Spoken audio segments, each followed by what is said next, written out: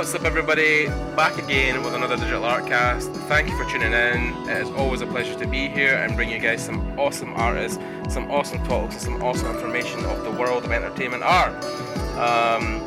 Again, back with a regularity of episodes. Hopefully this one is landing again within a month of the last one, or 4 weeks.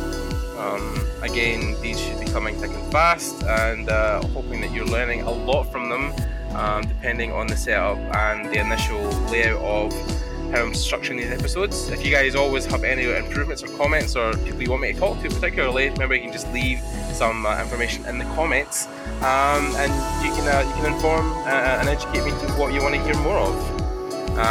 My guest today is someone I met not even a year ago. I think it was at THU when would that be now? September last year, and we've kind of been on and off chatting about getting him on the podcast, and he is here today. So I'm going to attempt to say his name correctly. Today we have Felipe Teixeira. Okay, nice. Did I get that right? Okay. See, all that practice leading up to it, and I finally got it right. It's good, man. It's good. You did it perfectly. It's fine. Yeah, man. Awesome. Cool. Thank you for coming on and speaking to me. It's awesome that you are here. Yeah, of course. We bumped into each other last year at THU. Yep. You were, of course, the yellow senpai. Running about in your costume. That's a whole other story, but which ended in such an awesome way. With your ticket pretty much paid for this year's THU, which must have been a huge relief because of obviously your circumstances changing recently. Yeah, so indeed, yeah. It was unexpected. It was deeply appreciated, but it was I would have done it anyway even if they were not giving it as a prize on the end.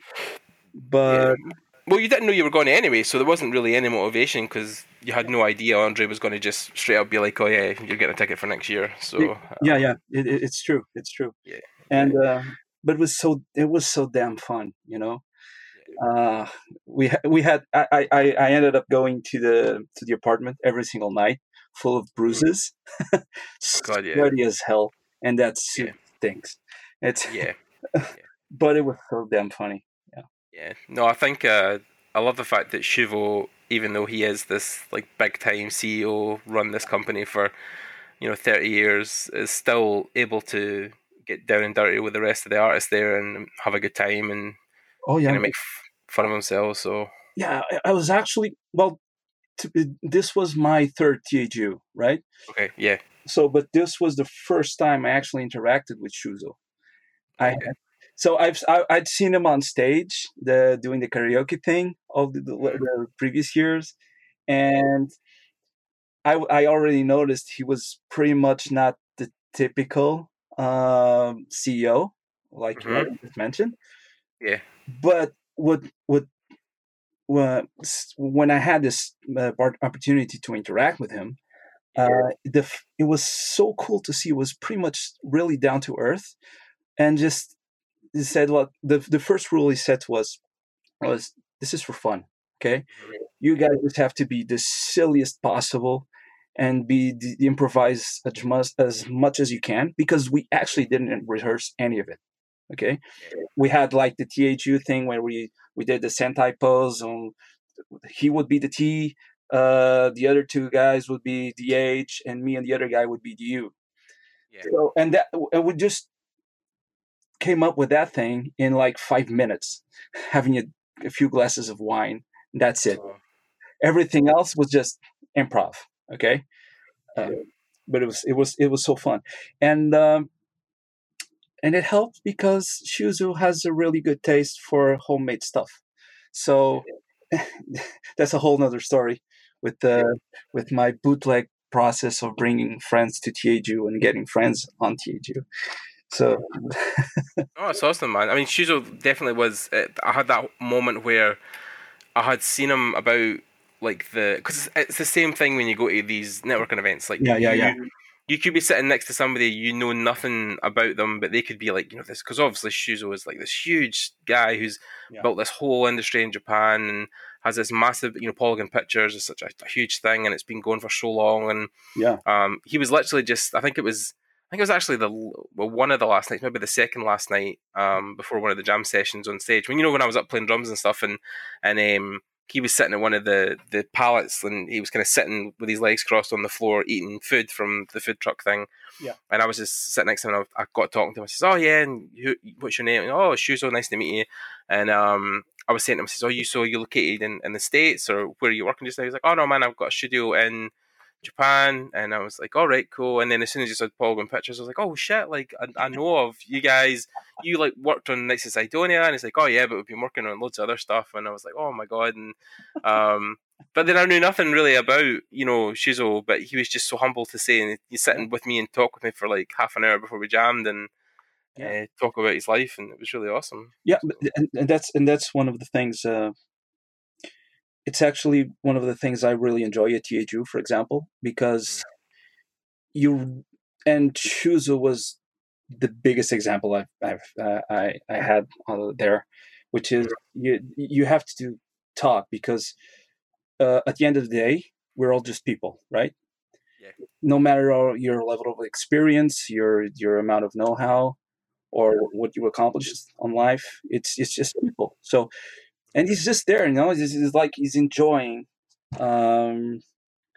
He's enjoying just, okay, I was able to accomplish this, and now I'm just reaping the fruits of it on a good way. But he also gives some of it back. He's pretty okay with giving you feedback. He's pretty okay with just talking about and sharing experience. I actually had an experience with him when we're just talking about our backgrounds and stuff. We're doing in the dressing room, just changing for our clothes. And I told him that I think it was the Gonzalo that asked him that you're not the typical CEO, right? And he was telling, yeah, it's sometimes investors find it a bit weird, but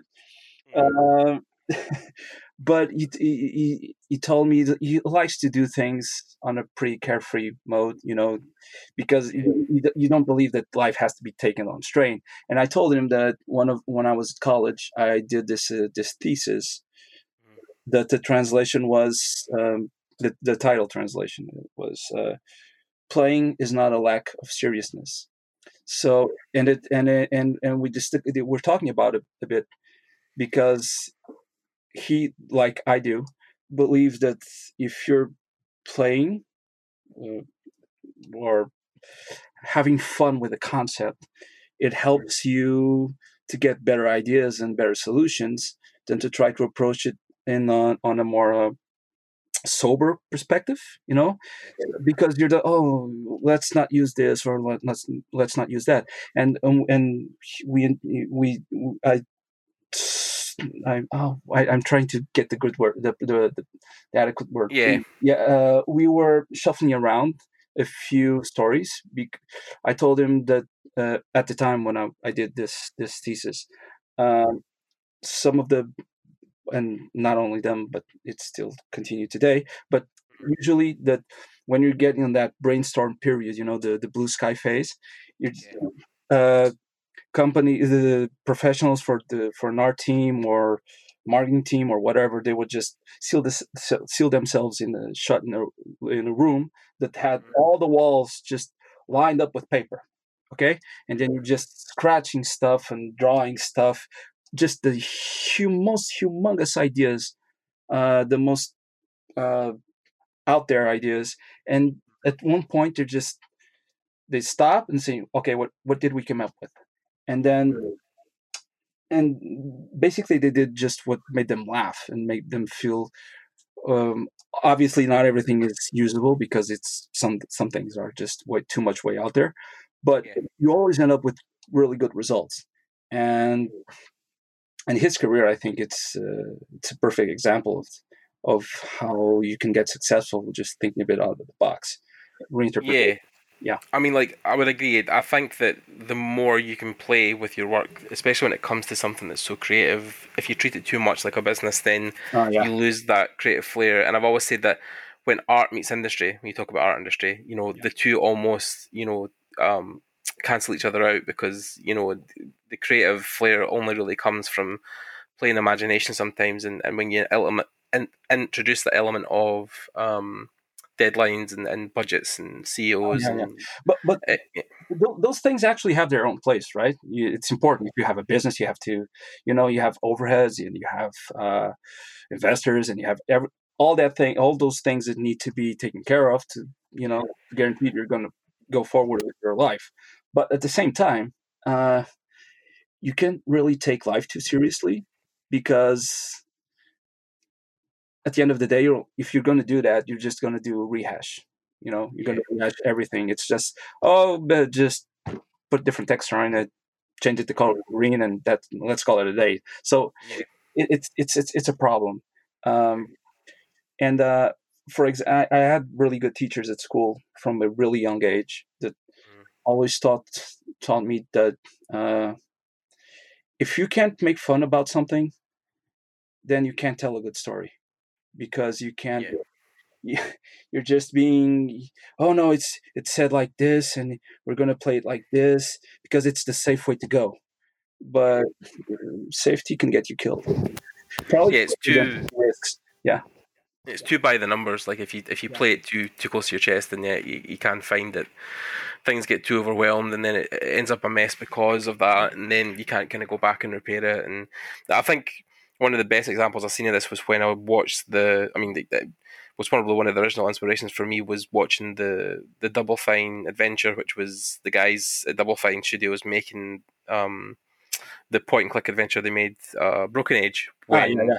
they done the Kickstarter, and Mhm. they had episodes where it was what they called the Art Jam, where Scott Campbell and a couple of different guys like Doug Chang came across and done, or no, Peter Chan, sorry, done a whole day of just basically drawing and painting and putting things on the wall, and there was no like expectation. Like they had a general guideline, but there was no set rules of it has to be this tall or wide, and they were just coming up with the wildest ideas, like people who flew on combs and were combing the land like the grass was like hair, and people walking in the clouds, and these massive monsters that couldn't exist but were so cool to look at. And yeah, like I think that's a better approach almost to making really awesome concept art, than, like you said, playing it by the numbers, and has to look like this, or he has to have two arms only, and one spinal cord and all this kind of shit. So Here's the thing. At one point, you have to come to terms with the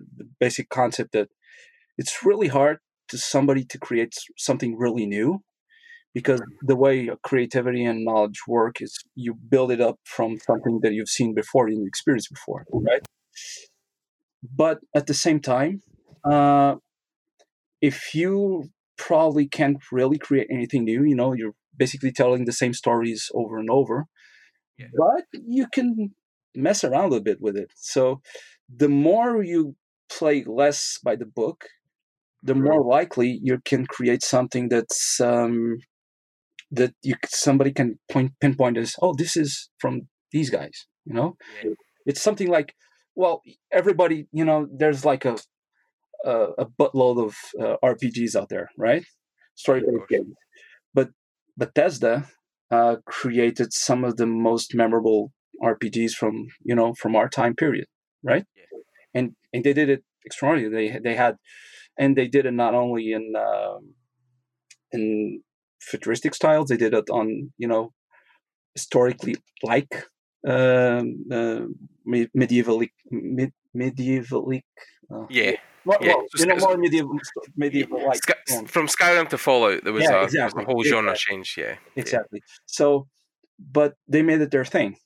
yeah. Um, so, They and had a style of building worlds that was very unique to Bethesda, to their take on like open worlds and lands you can explore, and how to make them interesting, and while still having fun, while still not making it too rigid or too by the numbers. yeah, exactly, Um, yeah. exactly. So then, was that something you applied when? Because you've worked. I mean, just before, because you recently went freelance, or well, you're kind of by contract, but you were with Miniclip for like Yeah, what?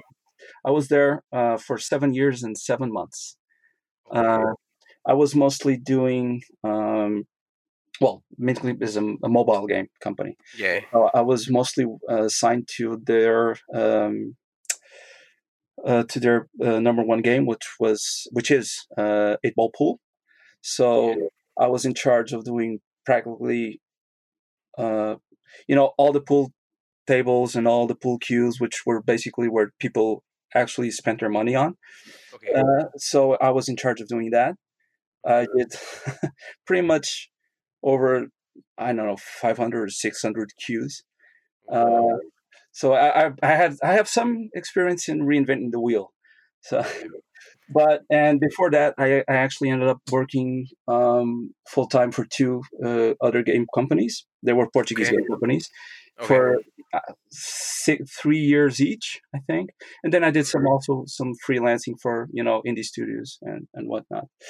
Yeah. So And yeah, so yeah, and then so how did Miniclip come about then? Because they're probably for when maybe that part of Portugal, but they're probably one of the bigger studios for the kind of the stories they tell or the games they have. They have quite a bigger presence, or are they kind of just seen as a smaller studio in Portugal, or are they? in Portugal, well, they're big. They're basically the biggest game company in Portugal. Um, Okay. so they're multinational. We also have here Marmalade Studios, so they are Okay. Yeah. mobile, but they're smaller sized. Yeah. With Portugal, I think we have at the moment like 200 people. I think. Right. When I joined the studio, there were like 20 people working there, and then it Okay. grew to like it exploded for 200 or so in the past seven Wow. years. It was just huge. It was really Eh, huge. And 200 people for a studio is still like I would say massive. It's quite a big studio. yeah, yeah, in Portuguese standards, definitely. Yeah, in Hmm. Portuguese standards. Yeah. Well, I mean, when I was at Axis doing my time there, like they were just expanding and moving to a new office, but I'm sure they were close to 200 for a cinematic studio again. But yeah, I'd say that's still a bigger studio. I mean, no compared to maybe something like Ubisoft or the Yeah, bigger definitely. guys who have like hundreds and hundreds of people working for them. But then of course they're working across multiple titles. If you're just having maybe 200 people in one game, it's a bigger thing. So because Miniclip to me, when I say that name, I think the one game I had played was the Jetpack Joyride. Is that not one of their Oh no, it's not. IPs? It's not. It's not one of ours. It's Right. Okay. it's fine. It's perfect. It's okay. Yeah. No, but I don't think we ever had any partnership with them. I think we at one point probably we had those cross promotion games. Right. Okay. There was this. Yeah, I think we had one. Where they promote something in our games, Okay. and then we promote something of our games in their game. All right. I'm looking them up now. It was Half Brick Studio. Yeah. Yeah. I'm trying to remember even where Miniclip where they came in, but I'm sure I have at one point experience because I know this. I knew the studio. Like when I looked at that, I wasn't like, who the fuck are Miniclip? I was like, oh, I've heard of them. I know who that studio is. So, Yeah, yeah. honestly, it started in 2010 because the mobile division was created and funded here in Portugal.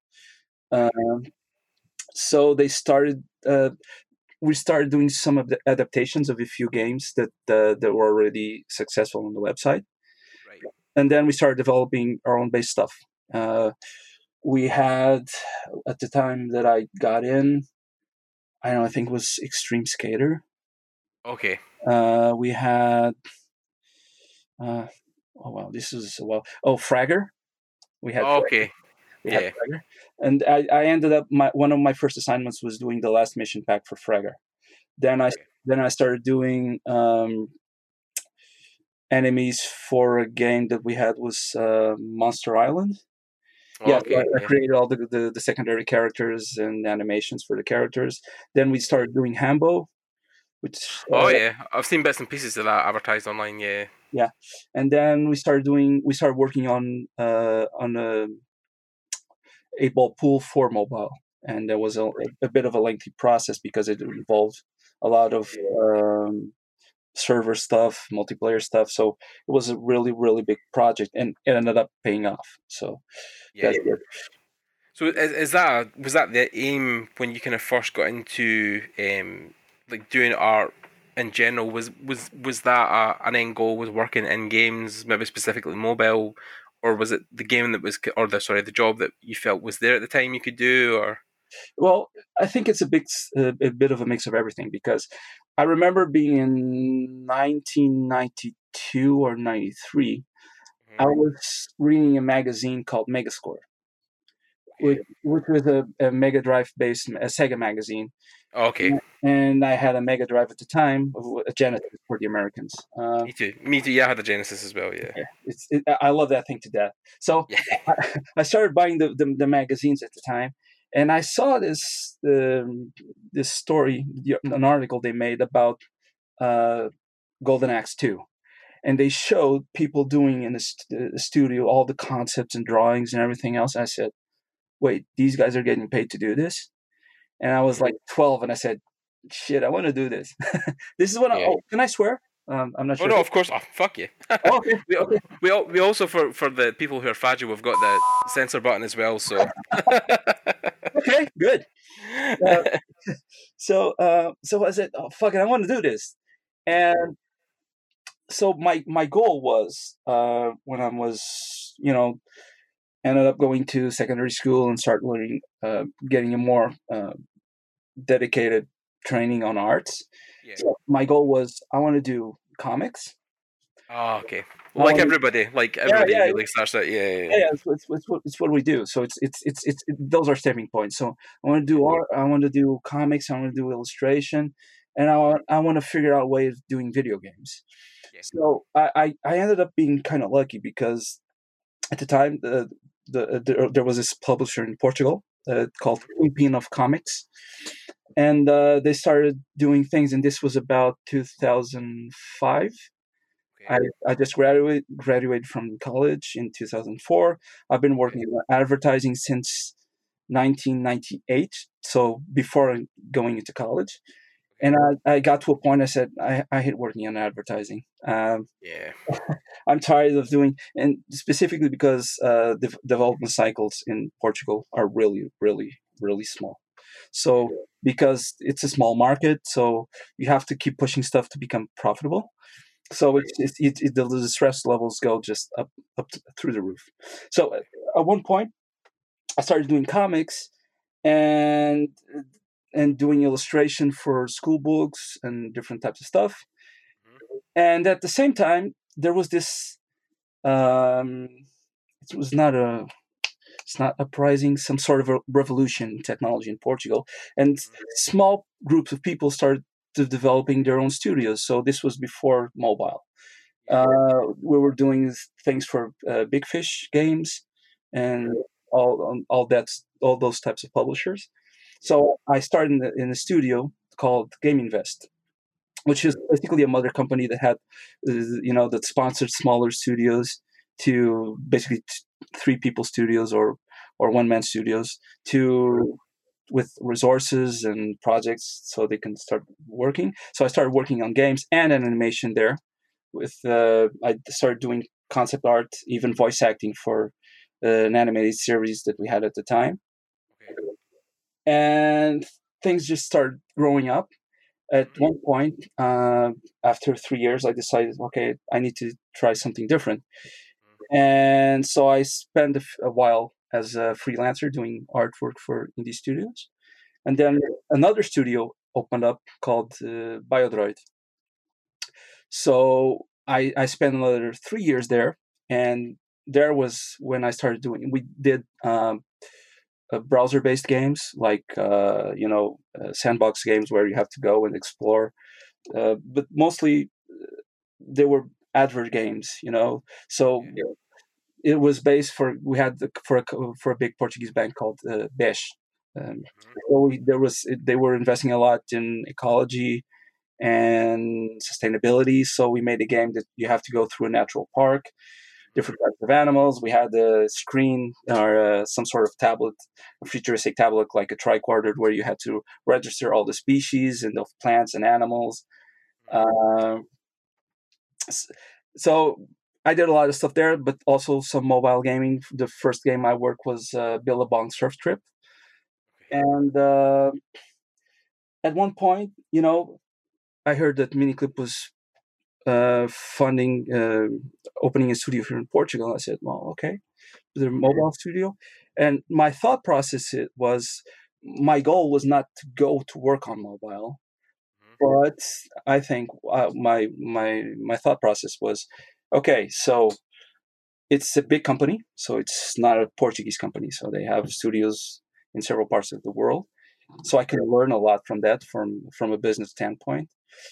And at the same time, I believe that Portugal needed something of that dimension in here in Portugal. So for the country, to to help the industry bloom, and that's what I ended up doing. I joined the company. It was really funny because I went there to the interview with a friend of mine. So I stayed on the lobby playing a game first, so I could relax before going to talk with the CEO and everything else. And so my friend went first, and after an hour or so, he came out, and the front desk person signaled me to go in. And I said, as soon as I put my foot inside the office, I just heard like 20 people just screaming my name. And so the funniest part was I looked around, and almost every single person in that room, I have worked with them in the past. So I basically got the job just as soon as I got through the door. And so I stayed there for 7 years. I have a lot of my own DNA on the older product, and I think it was a really good project for me because I learned a lot and allowed me to do a lot of different things. But at one point, and this came to terms with last year, I needed something different. I need something. I don't say like working on AAA or something because I think I'm more adequate for a mid-level studio because the thing is. I mean, you say that, but then the stuff you have been putting out recently, I feel, has definitely been a level up from the previous stuff I think you've been doing. Like, I think even just the draw this in your own style stuff that you were posting, like that was again a level up. I feel from where you were even like a year ago. Because looking back on your stuff, you can see the times and dates when you've been posting stuff, and yeah, like I even thought that. Like when you done I'm trying to remember the one it was from the art by it was like the pink haired monster thing that you drew, and with the purple skin. You know the one I'm talking about? Yeah. Okay. The right in your style thing.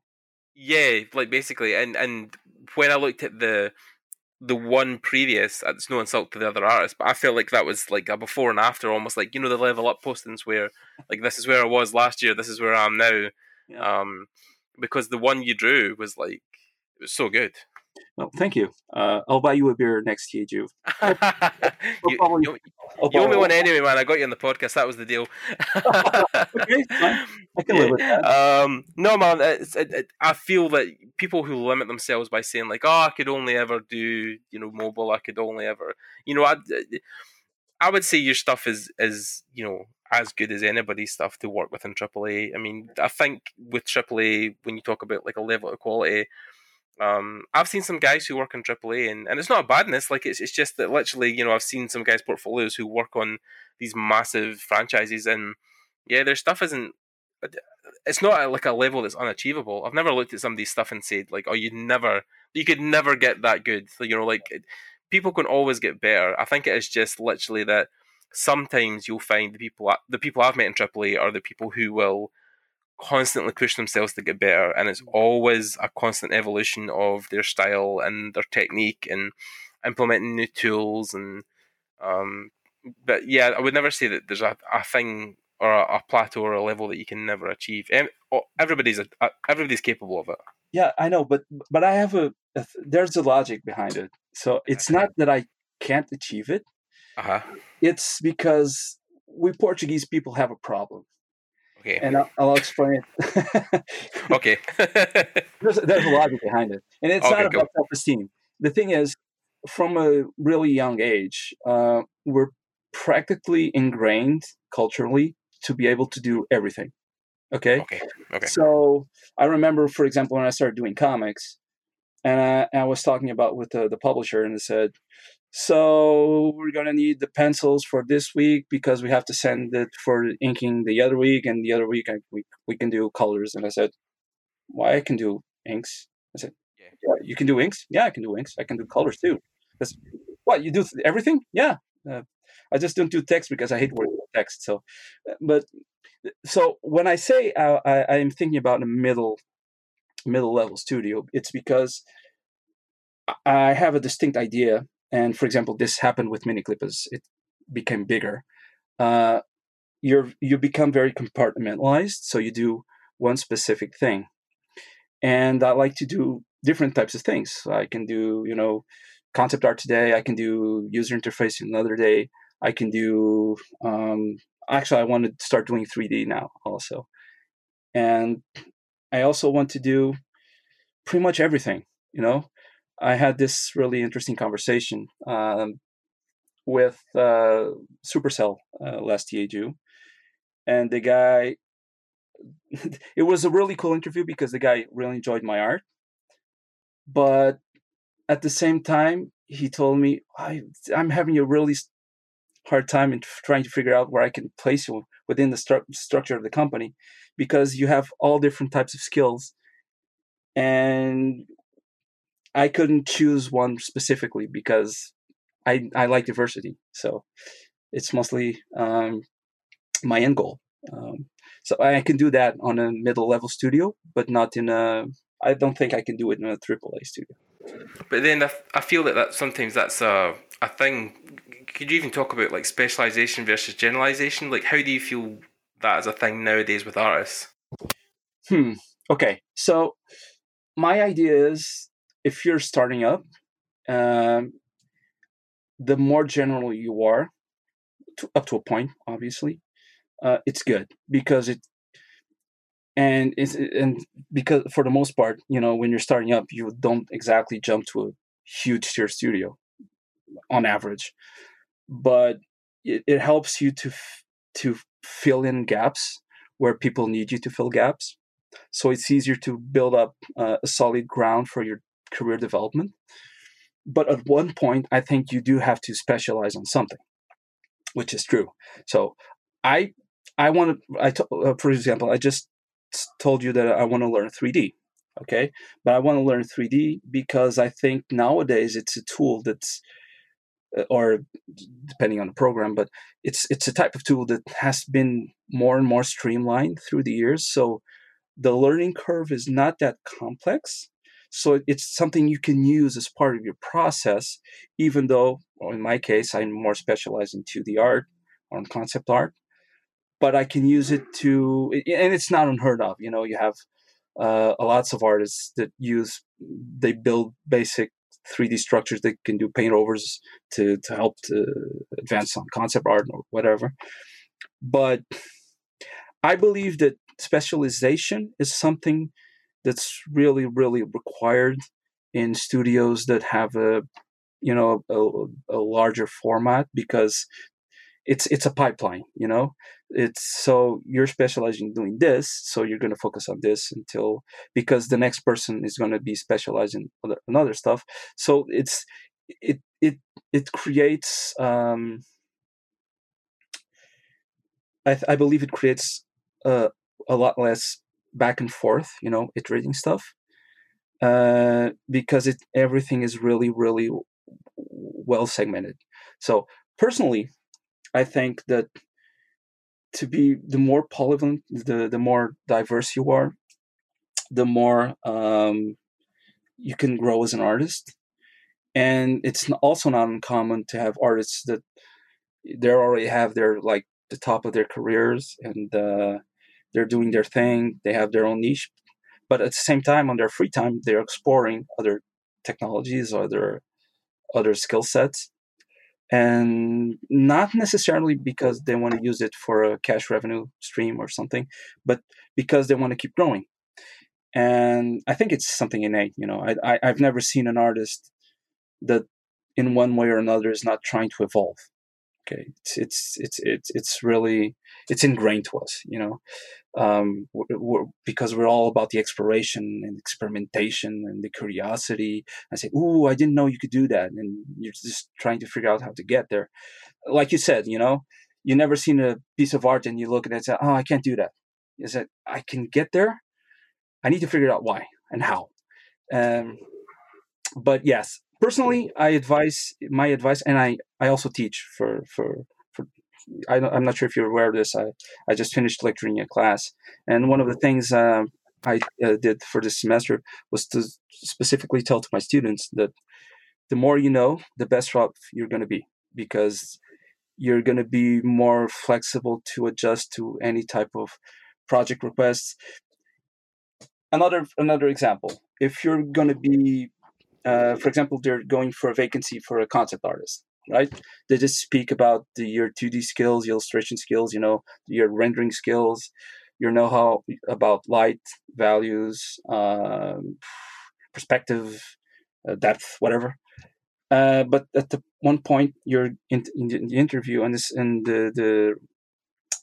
the hiring manager is looking at your CV and said, "Oh, wait, you know 3D, or you have some experience in it?" "Yeah, I did some. I've been playing around a bit. I worked a lot with people that are doing modeling, character modeling, and creating levels for games and everything else." So, and at that point, the person knows that. Oh, wait. So you know about this type of pipeline? Yeah, I'm aware of the pipeline. So this becomes a plus because you know how to prevent problems before they happen, because you know how things are done. Um, I remember when I was doing when I started off working with the group of animators.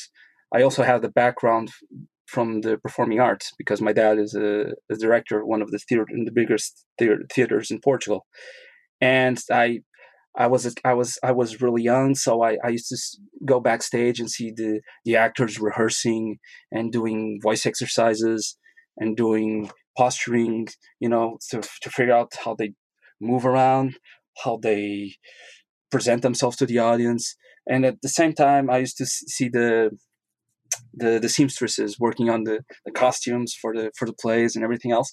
So that really got me ingrained. So I pulled back from all this experience when I started working with the animators, and I did all the same exercises that those actors did when I was trying to discuss the scenes, how they're presenting themselves, and at one point I was uh, side by side with the animators. Exactly, they just told me, "Oh, I need to do a keyframe for this shot," and I said I get exactly what they needed. Uh, because you know I had the experience. That's it. So it's never a problem to know more. Never a problem. And I think I was definitely the same when I approached my teaching point as well. And I say teaching, what could I teach? But then I had been through the 4 years. I had been lucky enough that I'd got the position and access to do the internship. So, and I'd been going to industry events. I'd been talking with industry pros for 3 years. So I had more than your average student. So the things I kind of bled back was the very same things about how you have almost a tool belt on you at all times, and the more tools you can add to that belt, then of course the greater the chance of someone wanting to take you into battle or wanting to take you into a studio to do a project, because like you said, 3D, because there's purists, right? And Yeah. I remember there was a talk I actually watched off Gumroad.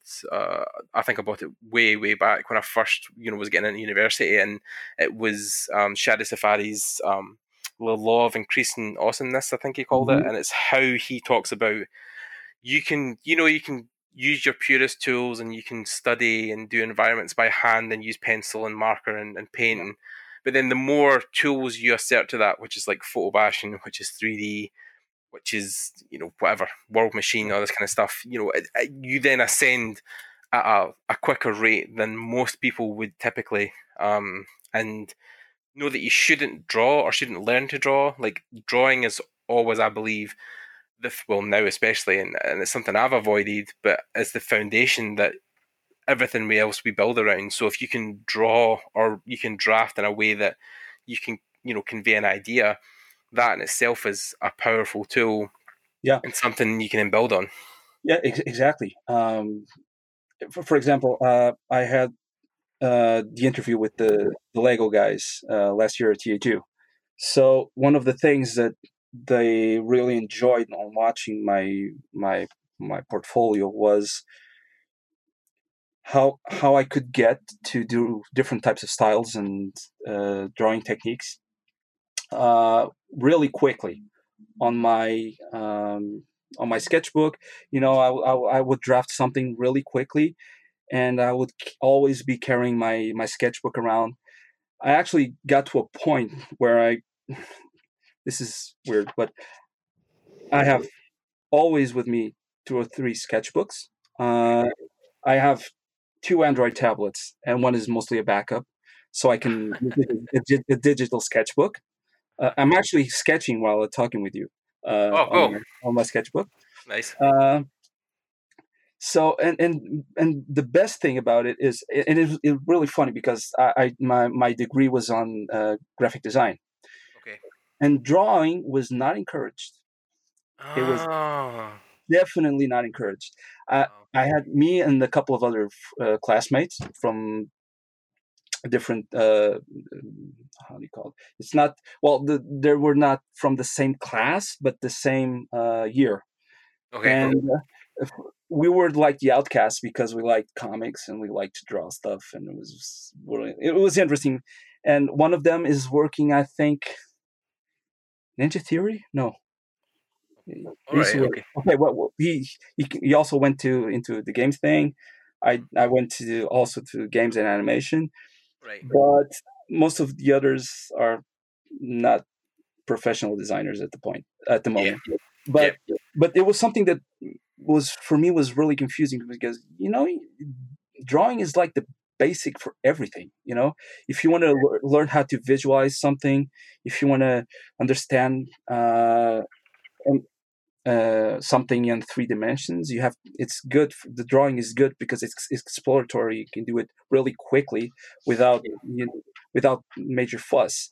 Yeah. um, so yeah, and one of the things, and taking back, as a segue for this topic, when we talked about the 3D tools being more streamlined nowadays, I remember when my first year at THU, I don't remember who the talk was, uh, but they mentioned that at the time 3D artists were mostly just technical guys. They had they didn't work on the creative tools, so a few companies were trying to circumvent that, taking them to drawing classes so they can think more as artists and less as the guy that's building boxes and doing, making sure the meshes are right and just the articulations are right. So and this, like, it helped me a lot, and I'm pretty sure that it gave me a pretty heads up uh, on my creative process and career, because one of the things I did, I was 17 or 18, I think, when I went for my first job at an advertising company. I took my sketch portfolio, and funny enough, my first professional job was a storyboard for a porn advert. So it was pretty. It was pretty cringy, and but it was also a very good professional experience. Okay. I would not do it again, but but it was fun because because in the ranks of the company, and it was considered one of the best companies in Portugal. I think it still is, and they won prizes not just in Portugal but outside of the country. But that's interesting Um, though as well, because a lot of I'm reading this article where a lot of Japanese anime artists, before they worked in big time anime shows, they would actually cut their teeth on hentai, so stuff from yeah, Japanese porn. So yeah, like, yeah, art is art, and industry is industry. So yeah, it doesn't really matter where it comes from. yeah. It's not it. Well, we all have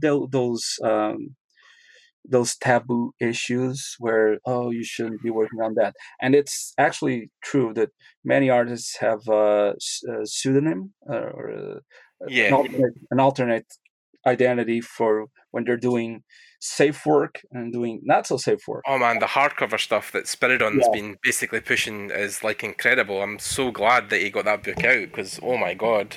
I know, and I was not expecting it to grow as much as it did, but I'm really happy it did because it points out that there's something that needs to be worked on, and there's actually a will to see it happen. It's really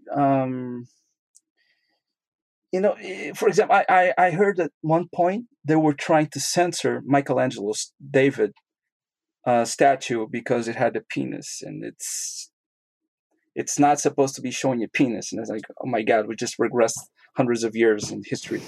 Yeah, it's like the Dark Ages all over again. It's Yeah, like, yeah, yeah, yeah. yeah.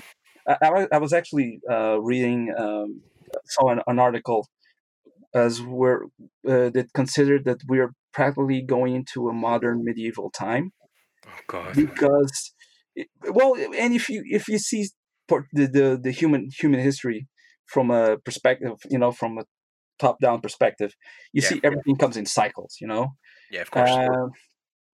So There's war, there's government, then there's plague, and yeah, there's always like these parts of the experience where something major happens, something major changes. So yeah, you're right. Like, it goes in cycles. yeah, so I can understand that it's happening. It's like growing pains. Yeah.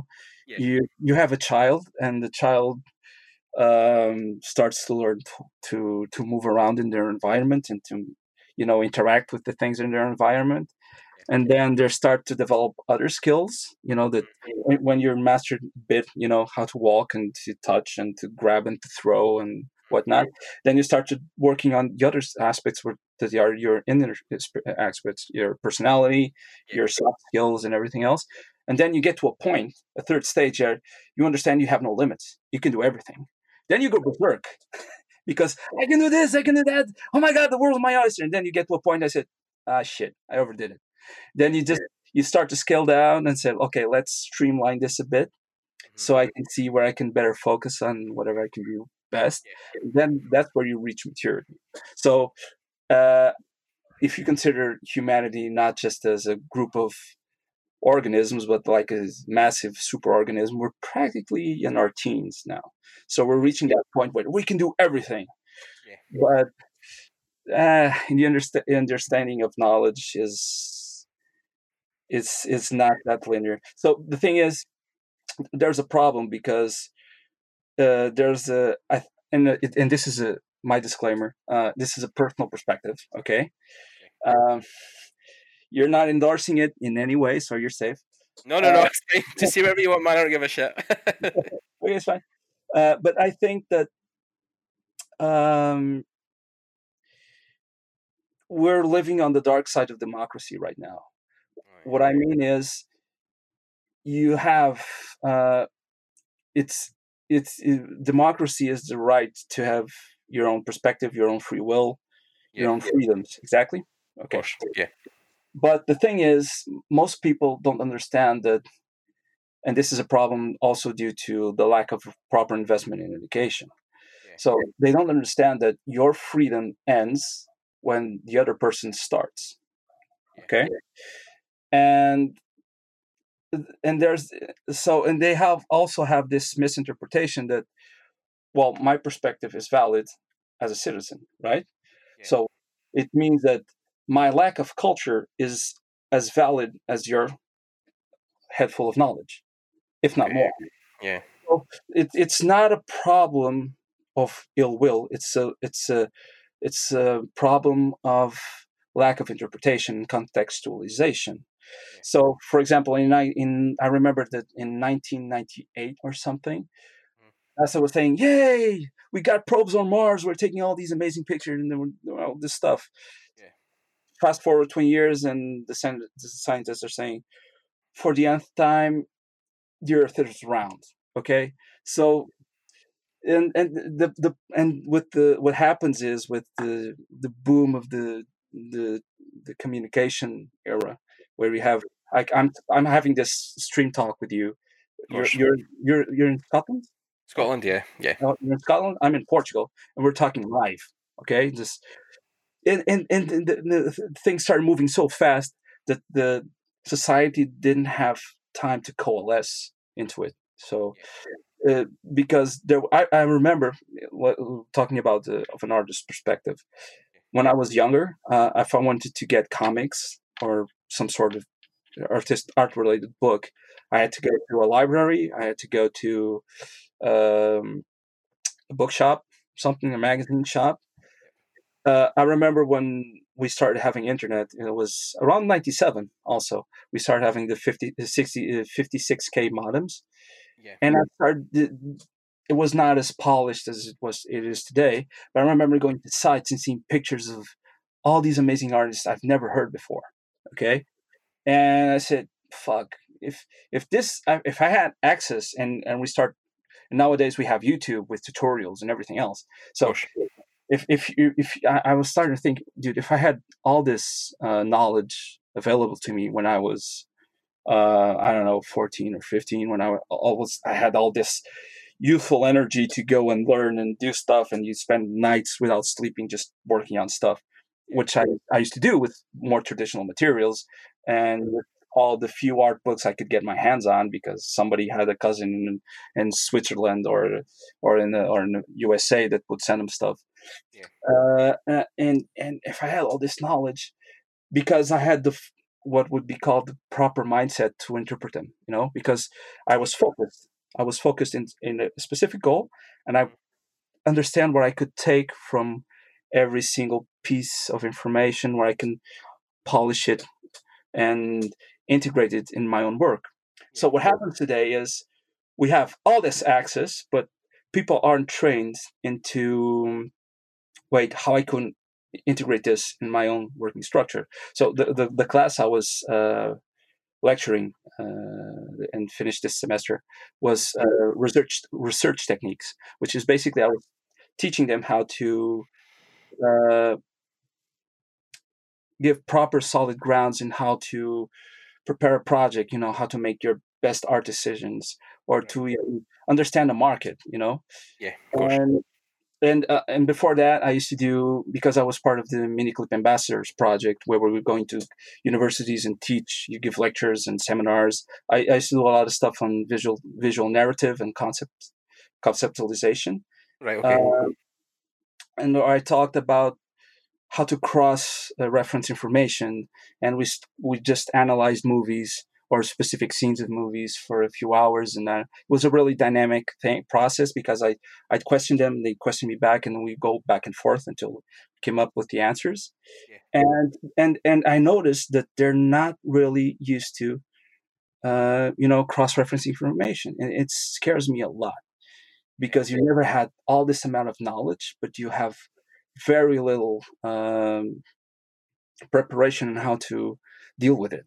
So I mean, there's 100 things to kind of pick apart there and talk about, but I mean, I would say definitely I am the same, where it's almost been like an overwhelming nightmare, because when I first started, I was the same. I was like, cool, I really love drawing, I really love characters, I would love to be able to do something with that. And then all of a sudden I was like, oh cool, comics is a thing, because comics was a kind of what's the word I'm trying to say? Comics was a thing. It was very familiar to everybody. It was very familiar that people understood that, if you drawn for a career, the only one that really is readily available is comic books. And then of course, like you said, you were reading these magazines where it was like, oh my god, we can now make art for video games, for movies. This is a thing. This is something that we can do. So then when the boom hit, and I'm talking like, I left my job in 2011, more or less 2012, and then I was kind of like, well, what next? Well, I don't know much about what I should be doing, so how about I go and look into doing uh, university. I can do art at university or some kind of course in game design, and that would then cover what I want to do. But then I've done, my 4 years, my 5 years in education, and came out of it, and I was like, fuck, I could have sat in an online course for 20 hours and learned the same stuff. So it's because there's so much information now, and there's almost like a boom of art technology. you know, Yeah. no one was a thing for years. Then all of a sudden, Learn Squid was there. Then there was CubeBrush. Then there was something else and something else and something. And then YouTube exploded with all these. I mean, I remember listening to Modern Day James not too long ago, talking to Serco, or Sikra Yeah. is one of the guys on YouTube, and he was like, I have no formal training, and there's so much stuff online. Like, you could teach yourself anything now, including art, and you don't have to go to any formal training or you know. But then, as much as I agree with that, which is totally, I feel is totally true and valid, you could actually, you know, he says like Mark, is it no Marco Bucci, but the I'm trying to mean the name of the artist I'm trying to talk about. It's Marco or something, isn't it? The That painter. much.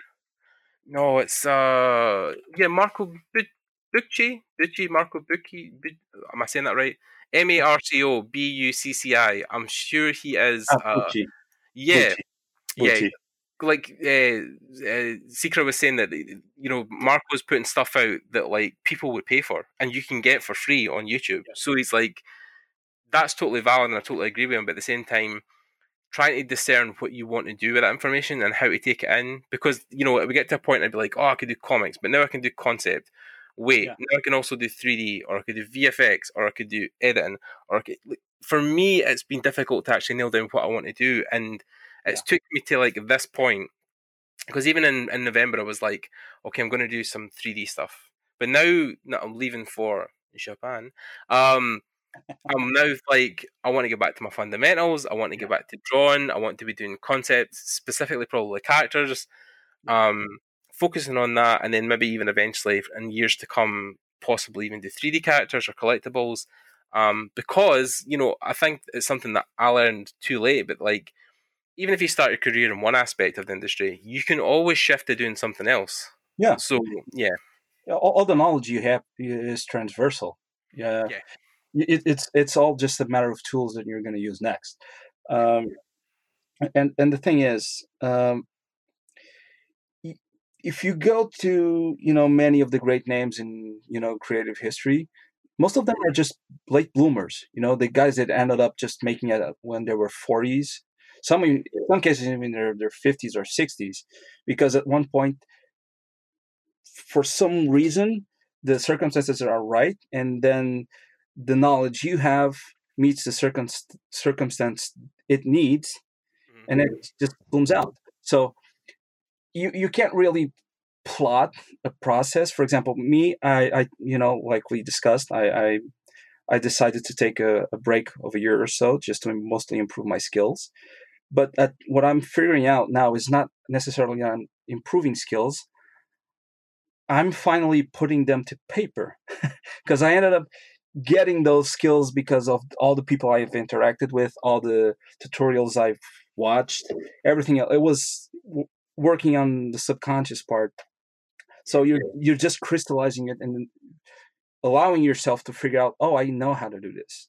Okay. So it's, and it's not, I actually had a specific plan, but then I learned that sometimes you just need to go with the flow and not worry about planning too much. You have to, create your constraints, because you can't go overboard because of either money or because of time, because you have an end goal you want to reach. For example, for me, it's to get ready to the next THU, for example. But at the same time, I want to have fun in my process. I want to enjoy what I'm doing.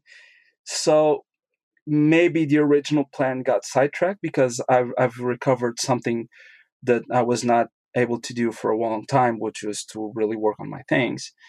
And so I'm just going. I'm doing, for example, I did that Viking Jedi thing that I'm working on, and I started doing that, and I ended up with that result, which I'm actually polishing and giving a proper paint job on it.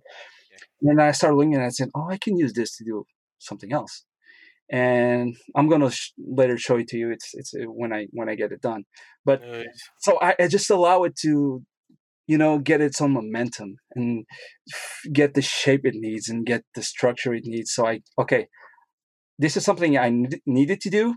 This is not how I was going to do it initially, but I think it came out best for doing it this way instead of doing the other way I was thinking about. So I think you have to go and be agile with yourself for most of the Yeah, thing. you can't be so precious with a lot of your artwork, because people will get so finicky about line work or color or Yeah. composition, and Yeah. you just have to really throw a lot of that out the window and say, "Ah, fuck it." I've done this bit, it didn't turn out the way, or there's something I could improve. Great, let's go to the next one and let's improve and do something different.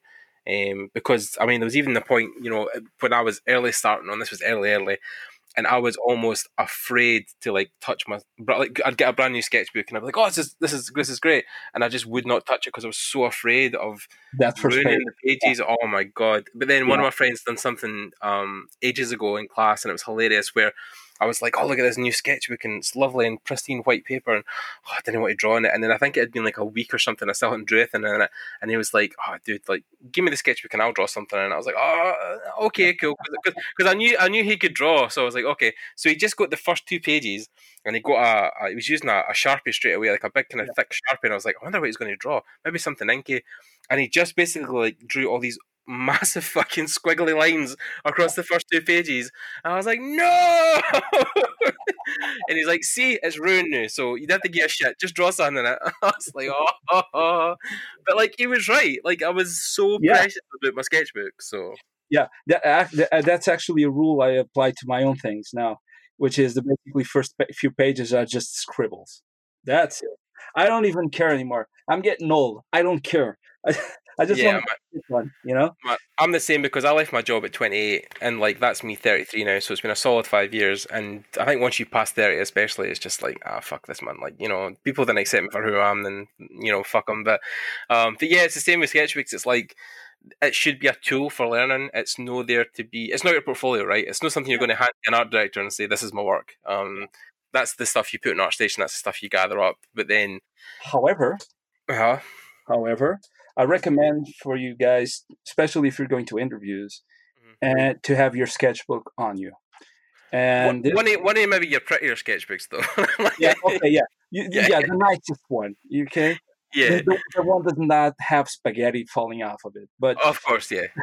But the thing is, I've noticed it, and if people are actually excited about your work, Yeah. and if you said, well, if do you guys like sketch? They said, well, you have your sketchbook there? See, yeah, please let me see it. And then I ended up having, interviews that were supposed to last only like 20 minutes to go Right. for an hour and a half because Wow. I pulled up the sketchbook and people were just talking about, oh, this is even better because this is shows the processes and how your screwed up mind works and everything else. And so the chat continues and it builds up. So the sketchbook is also a good thing to always carry you around. So I mean, it also depends on what job you're going for, right? Because if oh, you yeah, were yeah, going for even like a storyboard artist or some previs, viz dev stuff, your sketchbook might even be more important than the finished pieces you produce. So yeah, yeah, definitely. yeah. So yeah, I mean, there's 100 different ways to skin a Go cat. about Well, it. Yeah. yeah, but there's all these different avenues, and of course, and yeah, I think just always try and put your best foot forward, but don't be afraid to fail and grow and seek Yeah. that next challenge and push yourself. And like with Felipe, like yourself, you could have easily stayed with Miniclip probably till you didn't want to draw anymore, which would have been maybe when you died. But yeah, you were like, no, I want to be uncomfortable, and it was like Jamaro Kindred, right, from Blizzard. Yeah. So Jamaro is like a prime example. Like he basically invented a website called I Want to Work for Blizzard.com, and he got a job from that by posting work on it and sending it to Blizzard. And then after being there for I think only 4 years, maybe, he basically after the Barcelona gig, like the Non-Stop festival, he put his resignation in and he left Blizzard because he was like, I'm getting too comfortable again. And I was like, holy shit. So yeah, it's definitely something. I think somebody said years ago, if you're the best person in the room, it's time to leave. So Yeah. And here's the thing. I forgot to mention this because and there was this. I'm not sure if it was a problem out of culture or if it was a problem about the society at that point in time. right, yeah, But when I was younger, I had far too much people telling me what I could not do yeah, and what I could possibly do.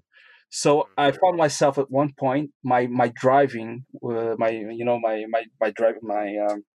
personal motivation was to prove everybody else wrong. okay, And so I started to do I developed that mindset. I was like, what can I do? Okay, so I remember, oh, comics in Portugal, you're never going to draw comics in Portugal. Video games, are you crazy? No Portuguese works in video games. And nowadays, well, things are a bit different, Of course. and it's good because if you don't know what's impossible, Yeah. you don't care about it. You just do it, Yeah. or find a way to do it, which is good. Yeah. So you just, it's your thing. The only really good advice I give to anyone is just do whatever makes you happy. Because if you have to invest, well, it doesn't mean you won't have to do a specific task that you might consider maniacal for a while, because it's a stepping stone. Of Or, course. I need to get back, and I need to do a little bit of this just to get a bit of income. Yeah, of Uh, course. and I told you, so I've worked a lot of different jobs at one point. So I did advertising, I did point of sale events, I did facial painting, I did voice acting, I served at counters in bars and coffee shops. I've done I've teach I've done reenactment. I've been into movies.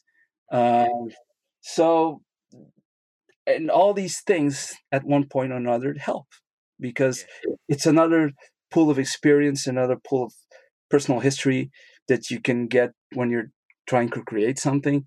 And it's something that when kids or students ask me, oh, what do I think is the most profitable way to go about my career, I said, well, the most profitable way to go about your career is the one that gives you more pleasure out of it, Mm. because if it won't be of any importance if you get like a high paying job and you just want to kill yourself every single day because you're doing something that it's just not you. Yeah, of So course. where's that there was this that saying that um instability is hard, but stability is even harder. So it's something like that. I don't remember. Yeah, I mean, like I know what you're trying to say, because a lot of people will, like even students I know, they're like, oh yeah, games must pay this, and or we get to get a job in this because then you get this money, and I've heard that, I've heard the guys at Blizzard earn, $100,000 a year, and but then like everybody I know who works at Blizzard, their first concern with the job wasn't how much they were going to earn. It was Yeah. working at Blizzard. You know what I mean? So like you should Yeah. you should be making art for the point you want to be an artist, not because you want to be rich. Because let me just flat out say this: you ain't going to be rich ever being an artist. Unless you own your own company, you sell off your own IP, something like that. You've been super lucky, or you have like an amazing patron like Sakima-chan or something like that. Then sure, like they're the rare exceptions, but no the rule. Because even like the wages that even the guys at Blizzard earn is also comparable to where they live. They live in California, so like living in California is fucking expensive. So yeah, of course that's why they have some really attractive wages. But then yeah, like the guys I know, like Jomaro and stuff, and John Polidori, who went to Riot eventually. These guys were in the industry because they loved the industry itself and making art and making games. It wasn't because they wanted to earn any great sums of money in the industry. So yeah, if students want to get in it for money, I'm saying you're definitely getting in it. And I mean, I'm not going to tell a lie. When I first got in it, I was exactly the same. I was also attracted to the money. I was also attracted to the lifestyle.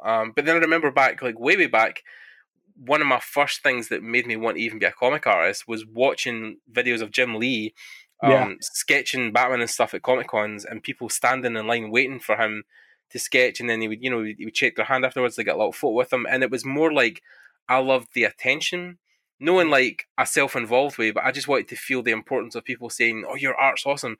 Because I would have, the first kind of Comic Cons I went to when I'd done art for people, like I wasn't charging anything. I was just happy to sit there and like draw something for somebody and give it to them and be like, "Oh, this is really cool, thank you very much," because like I just wanted to feel like people appreciated what I was doing, my art forms. So yeah, like I mean, money came at one point, but initially it was literally just for the thrill of people enjoying my art. I'm going to tell you a little secret. I'm not sure if you're aware of this, but I have a problem with social anxiety. Yeah. So for example, the first time I went to THU, just the idea of being on a cove with, I don't know, hundreds of artists, and I had to talk with everybody else. It was fucking scary for me. Okay, Yeah. it's a problem. Hmm. So one of the reasons I started drawing was it ended up becoming a way for me to communicate with others. You know, to break that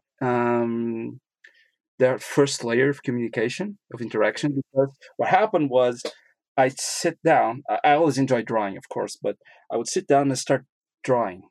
Hmm. And then at one point, when I got to a new class or something, Hmm.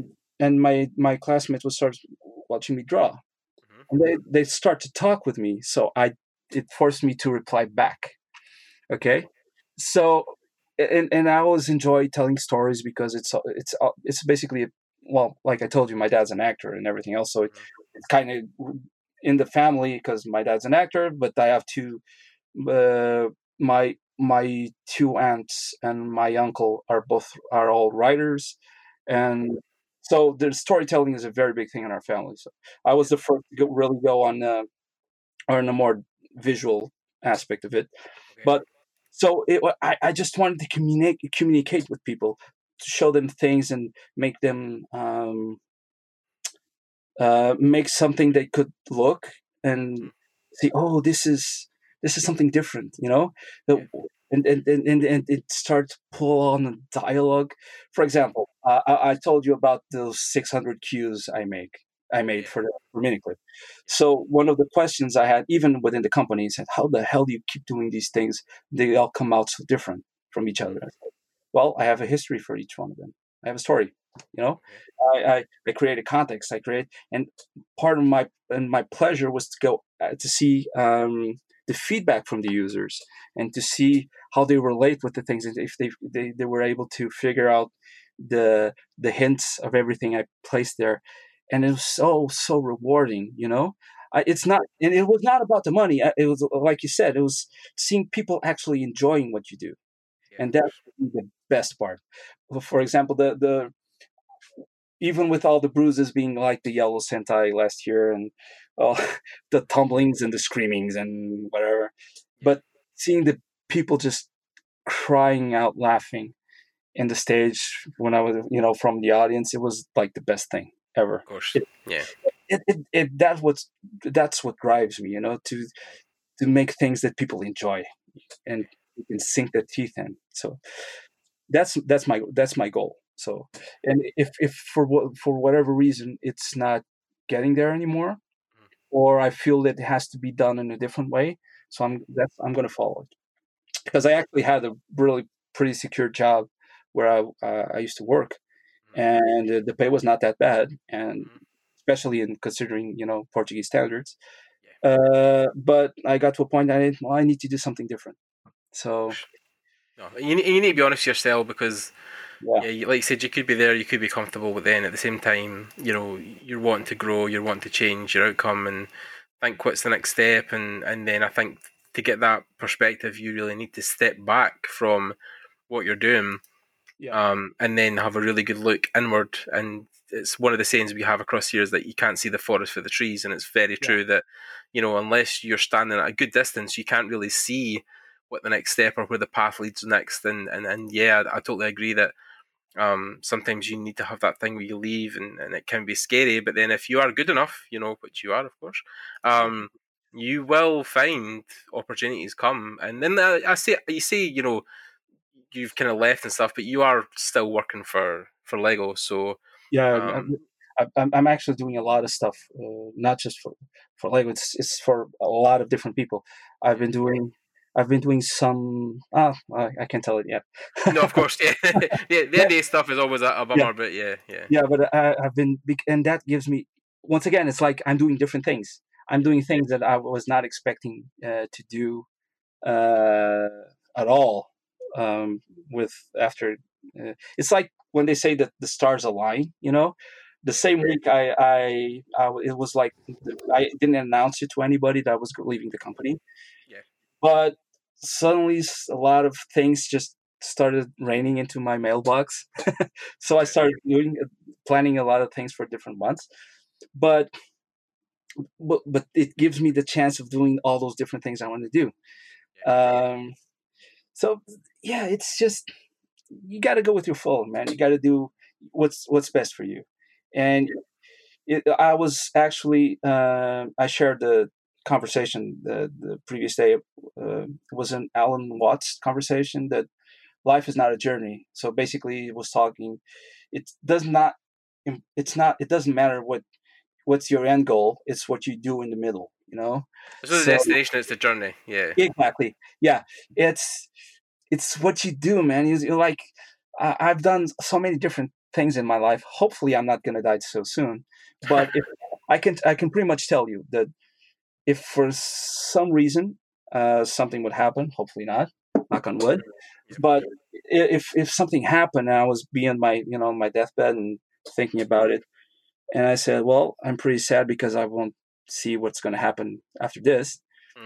But damn, it was worth it. Every single moment of it. It was worth it. Yeah. No, it's cool, man. No, totally agree, 100%. I think you've hit the nail on the head. It's exactly the same way I feel. Is that life's fucking short. It's here for living, so you might as well fucking live it. So yeah, I agree, man. I agree. So thank you for coming on, Felipe. My pleasure. It's been awesome chatting about you. Thanks to everybody who's listened or who's tuned in.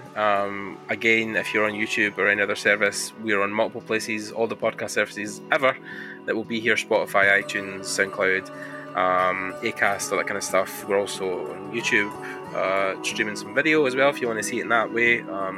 Show some of Felipe's lovely artworks on there. I'll leave all his links below. If you want to leave any comments for Felipe down below, I'll make sure that he gets them and he can respond to them also on YouTube. And yeah, just heads up, guys, stay tuned and we'll have more shit coming in the future. Thanks again to Felipe, and I'll speak to you guys later. Bye.